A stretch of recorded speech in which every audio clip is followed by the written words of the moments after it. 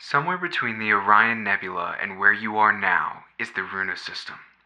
A collection of a few planets, moons, and oddities orbiting a star that shelters the last humans in the galaxy. The Runa System was once part of a great empire that fell long ago to war and infighting. That empire left behind ruins, strange creations, mystical phenomena, and powerful technology.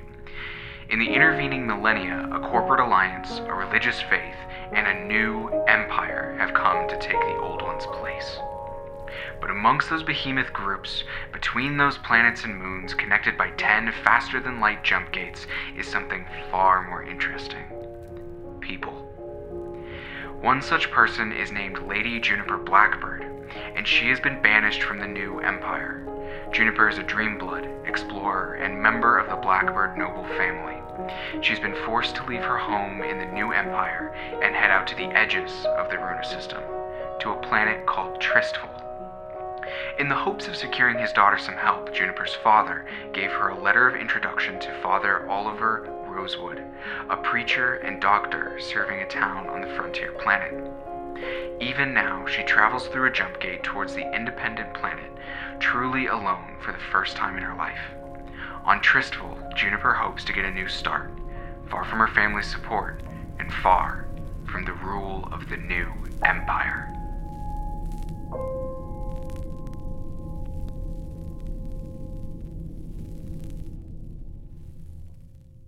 Welcome to Diceology, an actual play podcast dedicated to telling you stories in an anthology format. We're here for the role-playing and the rolling. I'm your host, Dane, and with me today is... Natalie. And I don't know why I said it like that.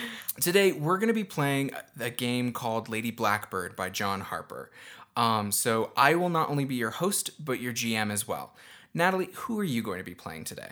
I'm going to be playing Lady Blackbird, who is a banished noble from the imperial planet of Pallas. And she is on the run, exploring and learning about the world around her. So... Cool. So Lady Blackbird, it's a game that's a little bit science fantasy. It's a little bit steampunk. I would describe it as very Star Wars influenced. And we're going to be using it to tell this portion of our story. And the portion is about the titular Lady Blackbird. So I'll talk a little bit about how the game works before we jump right into it all. Basically, as the GM, I'll present situations, and Natalie as the character, the main character and protagonist, will drive the story forward by making choices. And a character is made up into basically 3 parts: keys, secrets, and traits. Secrets are basically powers or abilities that a character can use once per session. Keys are kind of like alignments from D&D. They'll drive a character into taking certain actions, and they help them get experience points, which is how they advance. And then there are traits, which are kind of like skills. They define what a character is good at or who they are and what they've been trained to do. And each trait has a number of tags attached to it. And the way that basically works is when a character attempts to do something where the outcome is in doubt. So like Natalie will never roll to just open a door, for example. But if the outcome is in doubt, it's something difficult or there's danger involved, I'll set a difficulty on a scale of 2 to 5, and Natalie will roll a number of dice equal to the trait and a number of tags that the player uses to try and accomplish their goal, essentially. So that kind of covers the basics. Natalie, did I miss anything big? I think you did great. I think that was very succinct. I'm very proud of myself. Well done. But if you don't completely follow because this is your first time listening to an actual play podcast, or you've lived playing D&D mainly your whole life and haven't like branched out into like the indie tabletop RPG world, don't worry. You're totally going to pick it up as we play, and it's so much more about the story than like the distinct mechanics that we're using. So you are going to be right at home regardless. And we'll also go into more detail about specific rules when we hit them. I think that covers it, and I'm really excited, so I just kind of want to get in and play. How do you feel, Natalie? Yes, let's do it. All right. So I think we kind of open on like the kind of like a like a rattling sound. Like it's like if this was a movie, it would like start with a black image and like there'd be like you kind of hear rattling, like kind of like the hum of being inside a car. And as like we kind of fade in, we see a porthole, and outside it there's this like spiraling warp energy that is like very indicates like traveling between jump gates faster than light. And below it sits a woman. Do you want to describe Lady Blackbird for me? Yeah, so Juniper is a woman in her early 20s. She's biracial, Caucasian and African American. She has long, dark-ish curly hair, soft kind of green eyes, and an average build. And overall kind of just gentle features. Gotcha. So she's what's she doing? Because like you're kind of in like a hold of like a freighter ship. Like this isn't a passenger ship. Like you don't have like a cabin or anything. You just kind of have your like possessions, like maybe a bag or something, kind of like next to you, and you're kind of just like in the hold. And every time there's like a jostle on the ship, you get jostled with it, amongst these like large crates and things that this ship is carrying. You're about to like, I don't know what you're about to do, but you, over the intercom, comes a voice from the pilot who, you've been on the ship for a week because it takes a week to get between any two jump gates. But the pilot and the crew have said barely anything to you over the whole week. But they come over the intercom, to like, just to say like, yeah, we'll be landing soon. We're coming out of the jump gate in just a couple minutes. So, gather your things and get ready to disembark. Thanks. And like before you could like speak back, like there's like a click and you're alone again in the hold. Just out of curiosity, you've been banished. So what were you allowed to bring with you? I was probably only able to grab a few different things. I think probably a couple of my books. Let's see. I think I'm not sure if I would have been allowed to bring a gun. Fair. Your character sheet says you have a pistol. Yes. But do you think you have it? If you don't, that's totally fine, and you can find a pistol somewhere else. But yeah, no, I can't see them letting me have a pistol. They're not pirates. They're not pirates. That's it. No. You haven't been marooned. No. Fair. Okay. So yeah, a couple of books, and maybe like a change of clothes or something like that. Nothing special. Gotcha. Yeah. No money. They just paid for your trip wherever you were gonna go, and then just were like, enjoy. You'll be fine. Yeah, probably. Okay. But you do have one thing you shouldn't have with you, but you do, is a letter from your father, Lord Blackbird, Lord Hazel Blackbird. Right. Once someone's been banished, they're supposed to like have complete like severed ties from their family, and like, but he probably gave it to a servant who gave it to a servant who gave it to some boy on the street and paid them a credit to deliver it to you. But he gave you a letter. Have you read it yet? Or I guess my question is like, it's been a week since the banishment. Is Juniper like in like a calm place or still angry? Would she have opened it? Or does she feel like too frustrated to do something like that? No, I definitely think there's a lot of emotions going on for her here because, on one hand, she is angry, and she's angry at her government and the people that her family are involved with, and that she could be banished for trying to do the right thing as this young, just barely adult trying to learn. And so there's a lot of anger there. There's also a lot of fear because she's been probably very sheltered her entire life in this imperial, noble, royal place. And so there's anger, there's fear, but there's also a sense of excitement because she has always wanted to explore, and she's wanted to get off of her planet, and she's wanted to meet the people that she is or was born into serving, I guess. But I mean, this isn't exactly the way in which she wanted to do that. No, I can't imagine that this was the ideal Yeah. situation. Yeah, no. It was more like she wanted to go on like, like like what we might Study think of as something abroad. like study abroad, like solo backpacking trip around Europe, like as you do after you kind of get to a certain point. But like, but there is, I guess, that sense of adrenaline, especially when he tells her that she's about to land.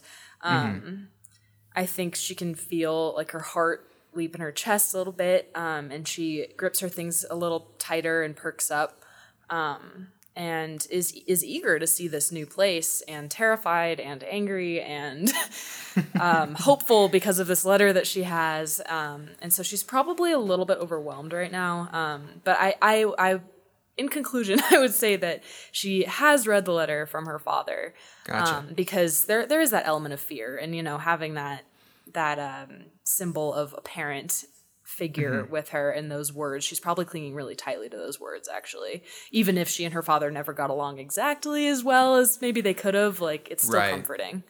So do you take a moment to like reread it as like this is happening? Like just yeah. So I'll read that letter real quick for you.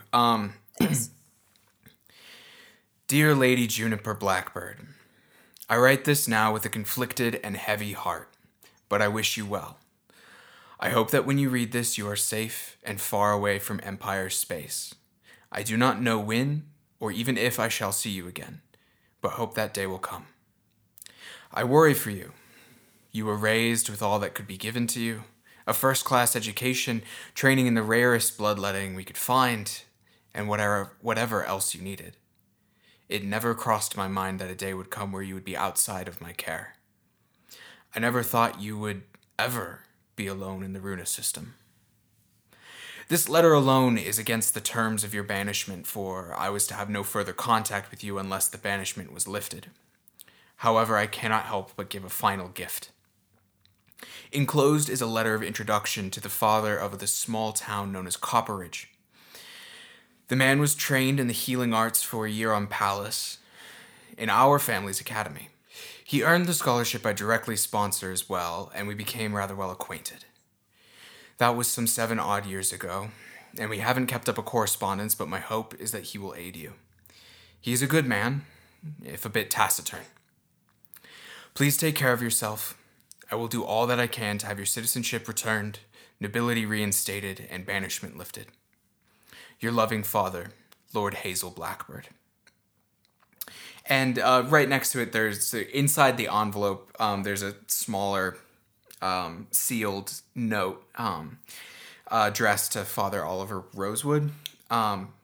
Just curious, did you read that one too, or is Juniper the sort of person who will not snoop that much?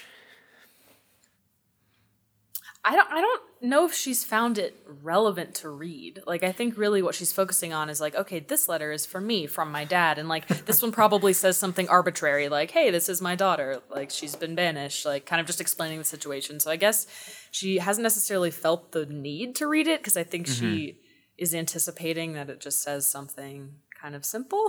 Yeah, fair. Which may or may not be the case, but who's to know? You haven't read it. I think this is the moment where there's like a big like rocking sensation, and like through that porthole, like the blurred stars, like they stop, and you find yourself the momentum that's been going on unceasing for a week has like stopped, and we get this like really wide shot of this small freighter ship having come out of a jump gate, which is this like giant ring. Like, I'm trying to think of like a size that like that makes any sense, and it just doesn't. Like it's these jump gates are like moon sized basically, but they're just like a ring of strange mechanics, and you can tell that they're probably doing kind of like a flight tower situation where like this ship is getting approved to have come out of the jump gate, and like I think we could see Juniper like kind of rush to the window to see the planet, to see Tristful. Definitely. And Tristful is, I don't know what exactly what Juniper was expecting, but what she sees is a planet with one massive supercontinent. And it's kind of like what if Australia or the American West and Southwest were just like one continuous continent. So it's like there's a little bit of green on the coasts, but the interior is a lot of orange and brown. And Pallas is a rather lush planet, relatively speaking. Right. Has Juniper been off-world? Is this like a first-time off-world thing? I'm kind of imagining so, yeah. Yeah. So is that a disappointment or is that exciting to like see something that's so... I think it's exciting in the fact that she can find a lot of beauty in it still. Like, you know the type of beauty that like a desert has where it's like, yes, there's a lot of orange and rock and like all of that, but it has a certain charm to it, and I think just the sheer fact that it is not her home planet is like exciting and it's different, and like and of course there's a lot of fear there. I mean, she doesn't really know how to navigate this type of planet, but that doesn't mean that she's not excited to be there. Well, okay, sure. To be there, I don't know, but like, you know what I mean? Like, I do, yeah. Okay, all right. Making the best out of something not as great. So the ship that you're on descends through the atmosphere, and I think you travel over a portion of the... a good portion of this continent, kind of at an angle, like... Because you're in space, so you don't have to go across much. You can just kind of come straight down to wherever you're trying to get to, and so the ship breaks atmosphere, and I think you're in a southern hemisphere. But I have a question for you. What season is it? Like you guys are like you're flying low over the planet, and it is exactly kind of what you described. It's orange rocks and large plateaus and buttes, canyons, and when there is green, it's really hardy looking pine trees and sagebrush and like the grasses that you can see from the ship, because like the ship is flying low enough to like the force of it, the air, the pushback of the air is like blowing the grasses. They're not green, they're kind of a golden color, and so you can see what season is it down in this hemisphere. I'm thinking autumn. Okay, cool. I bet that one's actually kind of hard to figure out that it's autumn. I think that's process of elimination, you know? Yeah. Snow, okay, so it's like, there's no snow, like there's not a lot of snow. The things would be kind of green if it was spring. Like the summer would have a completely different, like, arid look, so I guess it's fall, question mark? Yeah, and it's probably, I mean, like everything, like, I don't know, autumn, I'm not exactly sure of the climate of this place, but it might be kind of the most eerie looking too, or like almost threatening, because like things are kind of dead, but there's not like any like snow. I don't know if there's snow's here, but like it's, you know, because like winter has its charm and like autumn does in some places, but in the desert it's kind of like oh, everything's extra dead. Yeah, but everything's in a just brittle, extra dead. not burnt way. Good. That's what I mean. Good. Yes. Yeah. So it takes a minute, but after a little bit, you see a mountain range coming up, and then you see a town that you assume is Copperidge because the ship's making a beeline for it, and it is aggressively small, especially by your standards. 24 buildings. Wow. Okay. And like there's like a number of like, I guess you get closer and closer, you come across more and more like ranchers and farmers, like, so there's like places dotted out, so you imagine like the population of Copperidge is a bit spread out because of like essentially like who lives there, so they need land and space. It's a strong word, but the city center is like 24 buildings. And like the ship comes over it, and like I would definitely describe it as a very Western looking town, like from like a Western movie, like wooden buildings and maybe some like Adobe style buildings made out of like a clay. I feel like this is also clashes with the occasional like satellite dish here and there, and the fact that they have like a landing pad for a spaceship. So like there's like something kind of odd about it, but there is something really Rustic? rustic, but also just old.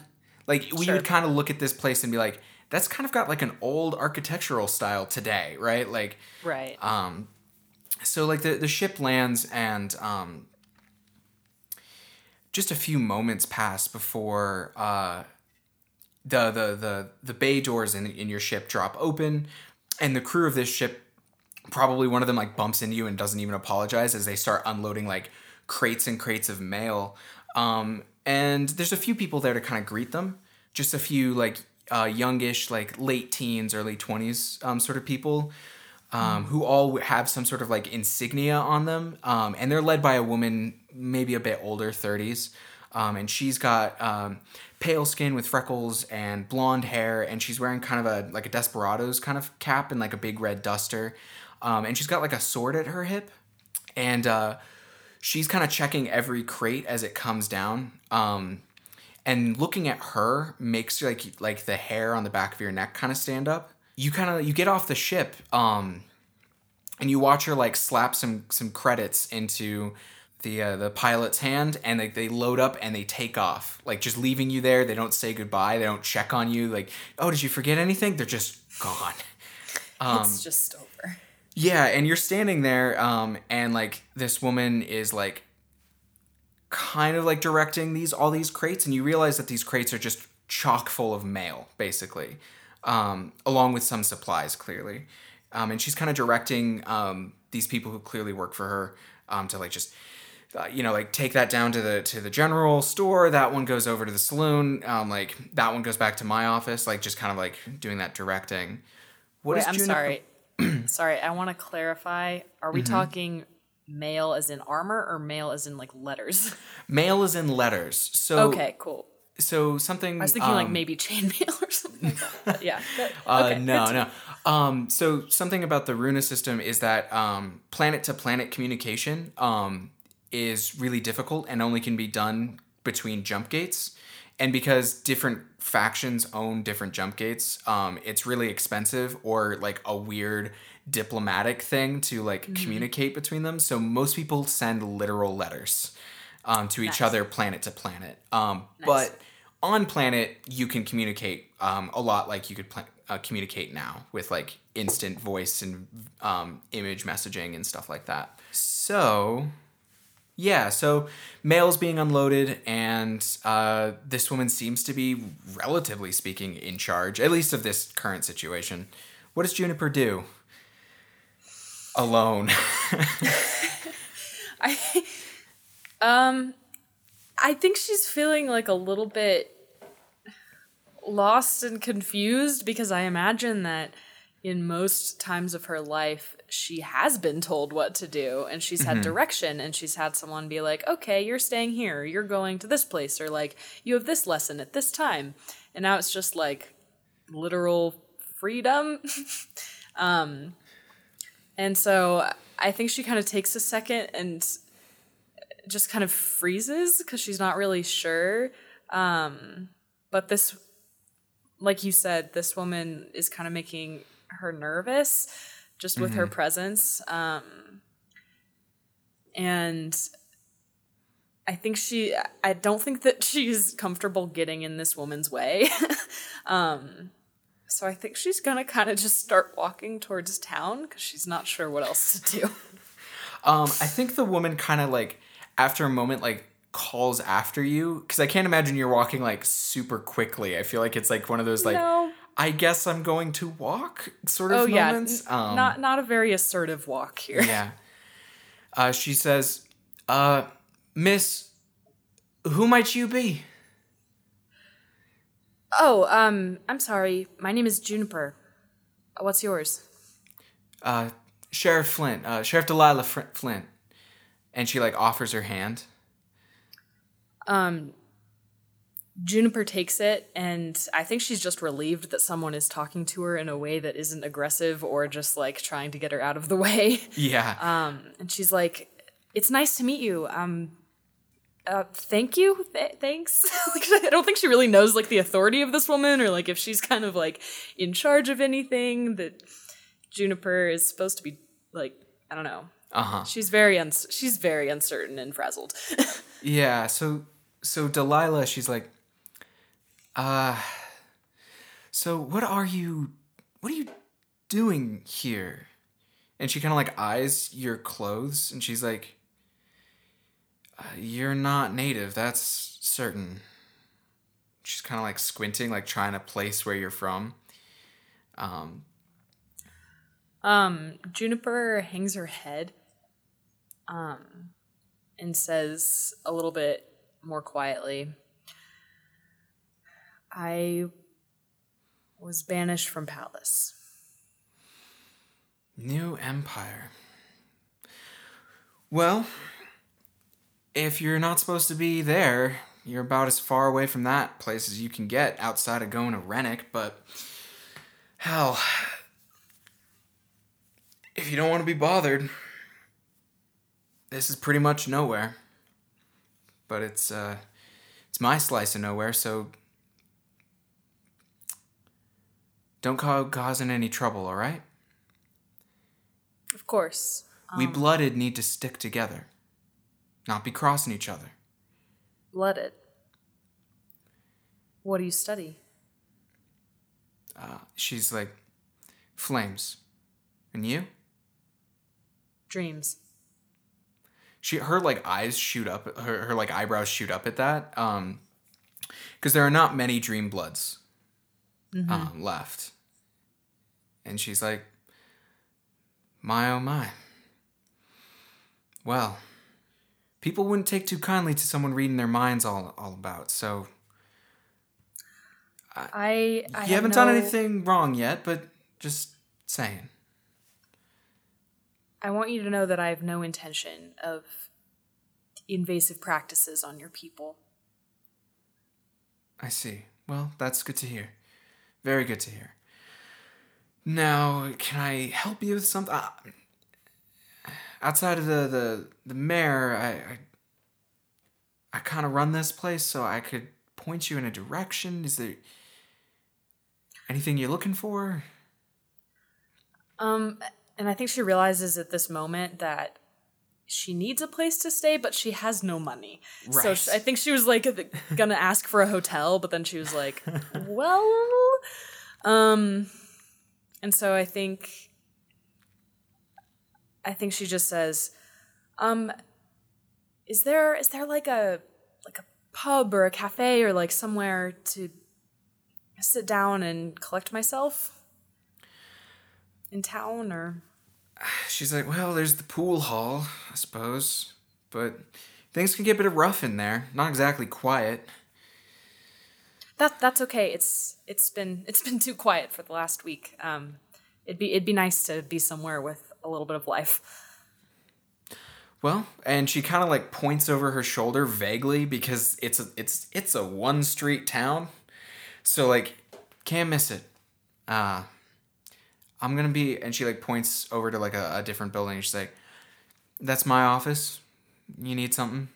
Don't hesitate. I might be out, but one of the deputies might be able to point you somewhere."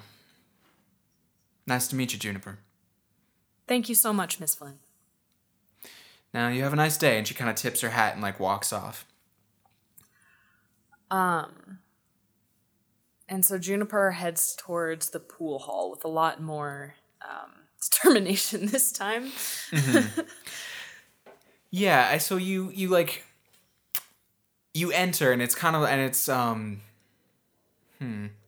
it's got like one of those like long wooden bars with like the mirror in the back and like all the bottles like placed on high shelves. And I think like there's a lot of like incandescent light bulbs without any sort of shades or light fixtures. They're just kind of hanging by wires like over rafters and stuff. And there's like 3 beat up pool tables in here and like a few scattered tables. And there's just like a bunch of rough looking people. Like you don't walk in and it's not like you're like, oh, everybody in here is a criminal who's out to get me. It's like, oh, these are rough people who live in a rough place, and this is like the one place to relax, and everybody might be tired and stressed. So Sure. if a fight happened here, that's not a big surprise, but it's also not like someone's gonna mug you here, you know. Right. Right. Yeah. I don't think, like... I mean, I think she realizes that, but I think she kind of sees this as an opportunity, like... I guess, or it doesn't really occur to her that maybe she would look super out of place. Like, I think she's just kind of like... Look at me, I'm in this new place. Like, it's kind of rough here. I think everybody I turns to look at you, though. Like, yeah, like, I think everyone looks at you as you walk in, like...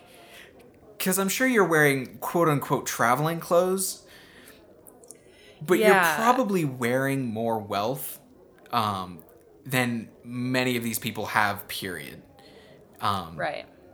So they kind of, like, stare at you as you go by. Do you, like... And she go notices. To the bar? Do you... I think... Yeah. She'll go up to the bar. I think she's gonna go to kind of the end of the bar, maybe to kind of the corner. Like, she doesn't necessarily... Like, she's noticed that, like, okay, yeah, people are looking at me, and I want to make as little deal of this as possible, draw as little attention as possible. Not that she doesn't want to, like, talk to anyone, but it's just kind of like... don't want to, you know, I am wearing a lot of very expensive clothes, and, you know, I don't know what could happen. And so she kind of goes to the corner of the bar and sets her bag down on the bar. And I imagine her bag isn't like a bag that's very personal to her. It's probably just like the sack that they give people who are being banished. Like, fair. And is just gonna kind of try to sit there and take a few breaths and think about what to do next. I think the bartender comes up to you, and they are... So something that I always think about is that because of where we're at in our culture, people who identify as like gender neutral and express very gender neutrally, just because of the way our culture is, right now the vast majority of them are young people. And like, this is kind of morbid and weird, but I am excited in a weird way for the people who I know who are gender neutral or gender fluid, for what they're going to look like when they're 50 or 60. Because that's not a thing we like know super well, is like what does like a 50-year-something person who goes by Zay look like, right? Sure. So that's kind of this person.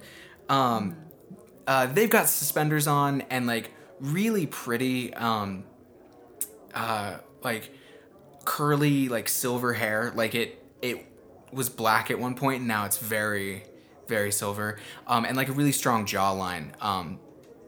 And they've got like tan skin, like Latino skin. They kind of like lean over and like, can I get you anything?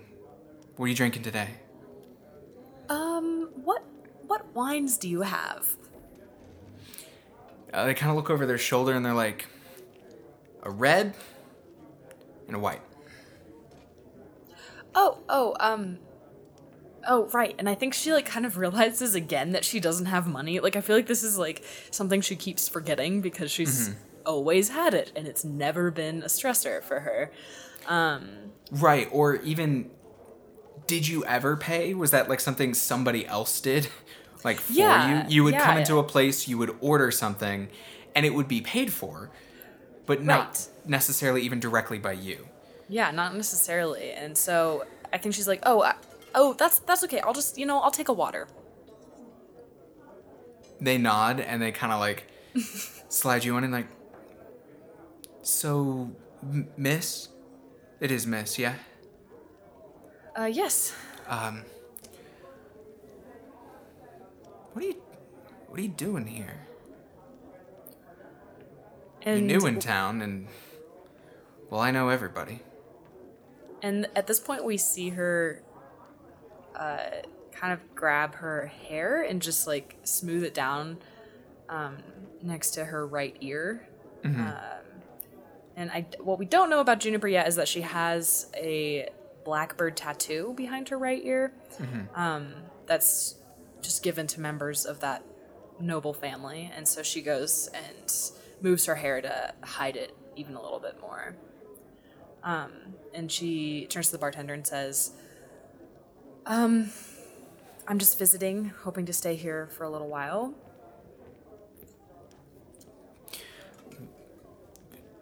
They look kind of confused. They're like, visiting what?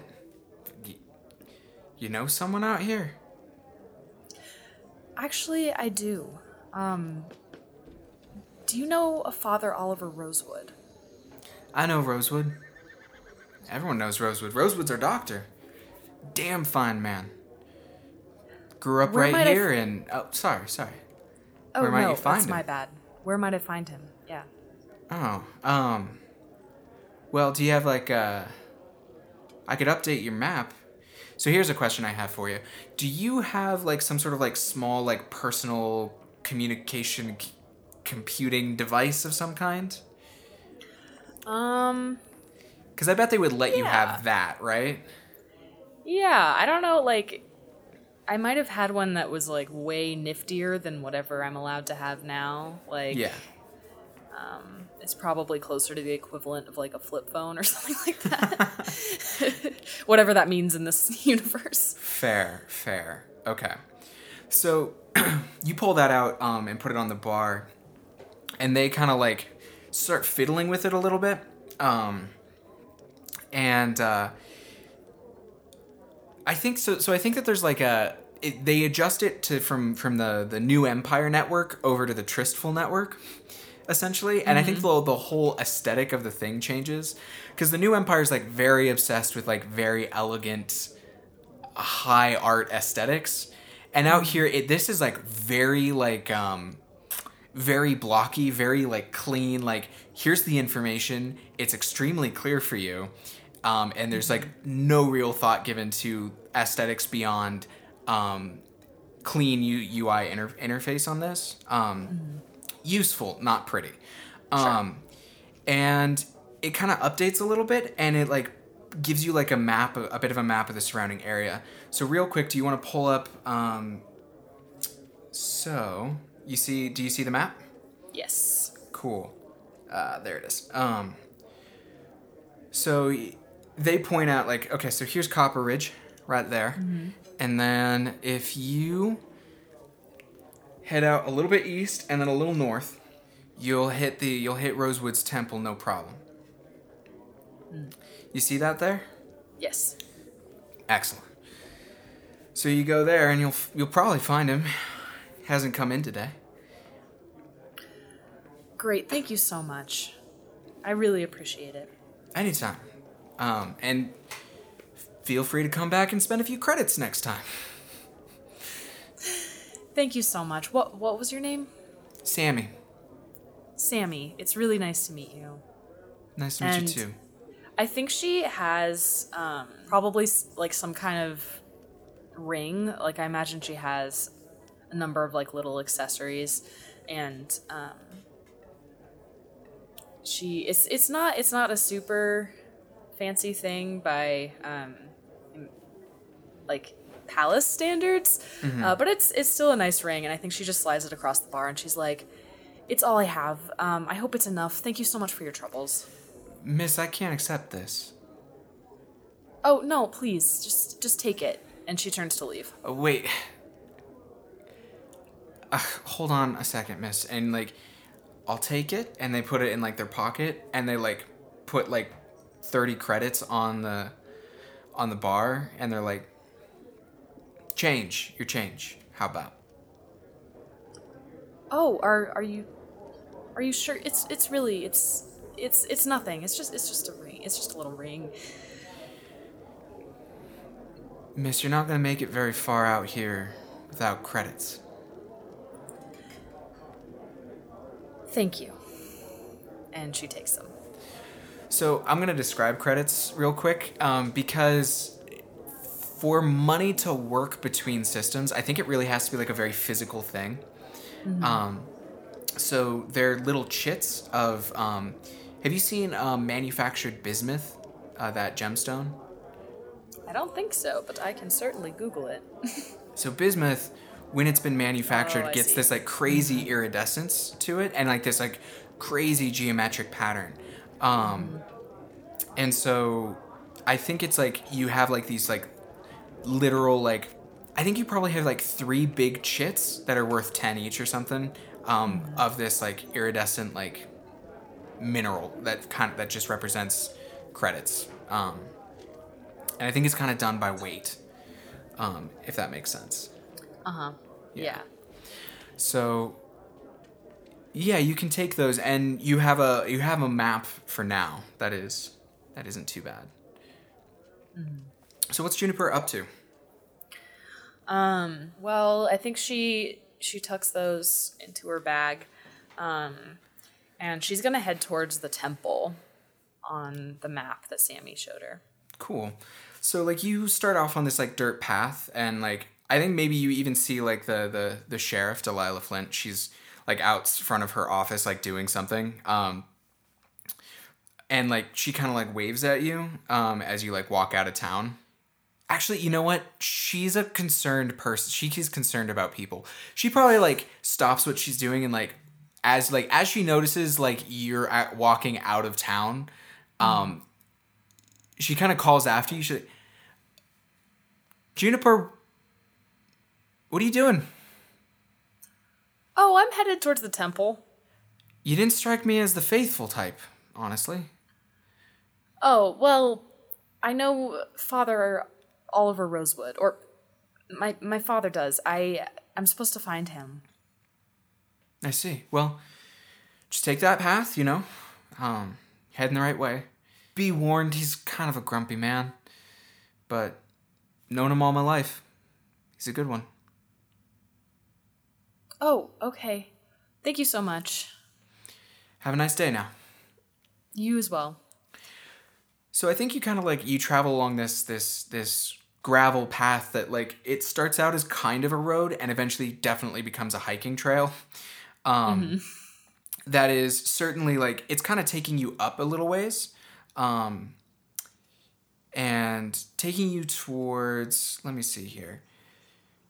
And as you're going, you start seeing these like mountains, like you get up into the mountains a bit, and there's this just kind of stunning, like you know, in that very rugged way that like the American Southwest and like the Australian outback can be, where it's like, yeah, this is beautiful, and everything is like has a rough edge, you know. Yeah. And you're kind of walking through some like pine trees until you come across a small building. It's kind of a cabin. It's kind of a temple looking thing. It's all made out of wood, and it's this like small rectangular building, and it's like clearly made out of pine wood, which is what's around. And there's this small porch, and it's kind of on short stilts off the ground.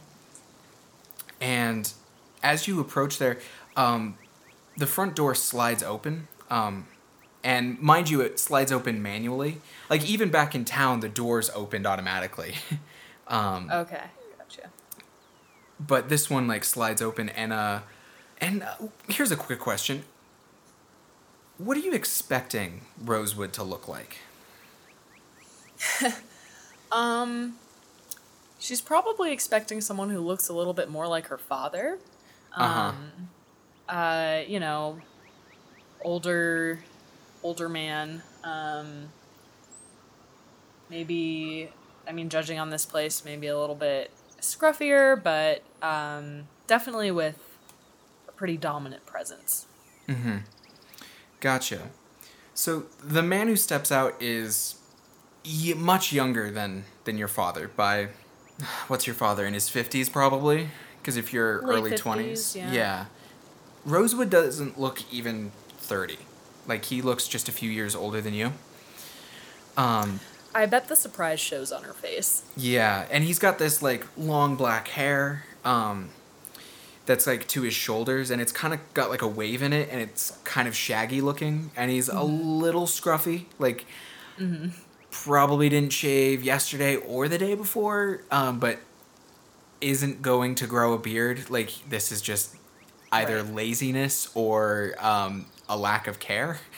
And he's of half Asian descent, so he's got kind of an olive colored skin, and like he like kind of like looks like kind of, I'm not even sure he notices you yet, but he's got like a pipe in his mouth, and he's smoking, and he's like pulling on boots and throwing like a big heavy like jacket on, and which kind of makes sense because it's autumn, but it's like kind of a warm autumn day. And he's got, as you're walking up, he like straps a really long knife to his belt, and like shoves like a really old looking book in his pocket, and then right as you like actually like as he makes eye contact with you, he like slings over his shoulder an old bolt action rifle and what looks to be kind of like a handmade shield, that's made out of like some sort of like material, like a ceramic material and like sheet metal. Like, it looks very hodgepodge together, and the sheet metal in particular is like covered in like scorch marks. And Okay. he kind of just like looks at you, like makes eye contact. Is this like in a way that, oh, it looks like he's preparing to go somewhere, or is he like picking up his gun and shield and kind of like a defensive, like maybe I have to fight way? This is a very much a I'm going somewhere. Like, he looks Okay. very like determined, but this is not about you. Like, Right. if it was Alright. about you, he'd probably be pointing the gun at you. Right, And that right. is not what's happening right now. Got it. I think she's still not. I mean, obviously, this looks like a very self-determined person, but she's still like not quite sure if this is the person she's looking for. So she kind of takes a few hesitant steps forward, and she's like, "Excuse me, I'm looking for Father Rosewood." You found him. My name is Juniper. I'm supposed to give you this letter, and she starts I don't like have rifling time through her for. bag. I don't have time for a letter today, miss. I'm busy. Please, I understand you're busy. This is important. Is it more important than a Mustang? A Mustang? Oh, Worlders. A Mustang, yeah. One of the old Empire's beasts, or automatons, whatever you want to call them, but dangerous as hell, have to be put down. Oh, well, So unless you want to come help me with that, I don't have time for you. I'll help you. You'll help me. And he kind of like looks at you like up and down, like, I don't think Juniper looks like a fighter. Please, let me help you. Can you shoot? I can shoot. All right, give me a second.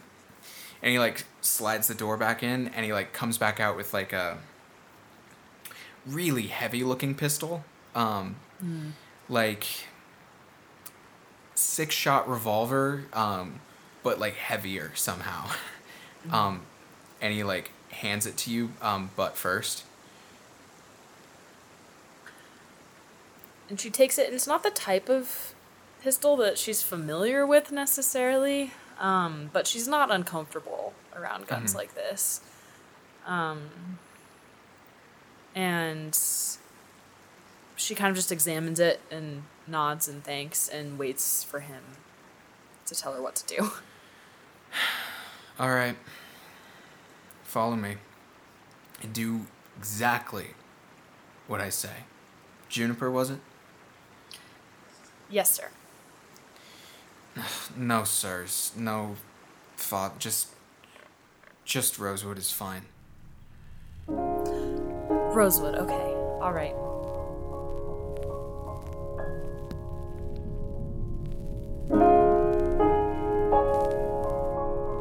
Diceology is hosted and produced by Dane Fogdahl. Lady Juniper Blackbird is performed by Natalie Wilcoxon. Lady Blackbird was developed by John Harper. Soundscapes were created by tabletopaudio.com. If you like the show, please rate and review us wherever you listen. It helps us more than you know. And if you'd like to follow us, you can find us on Twitter at DiceologyPod for behind-the-scenes photos and updates. Thank you for listening to Diceology.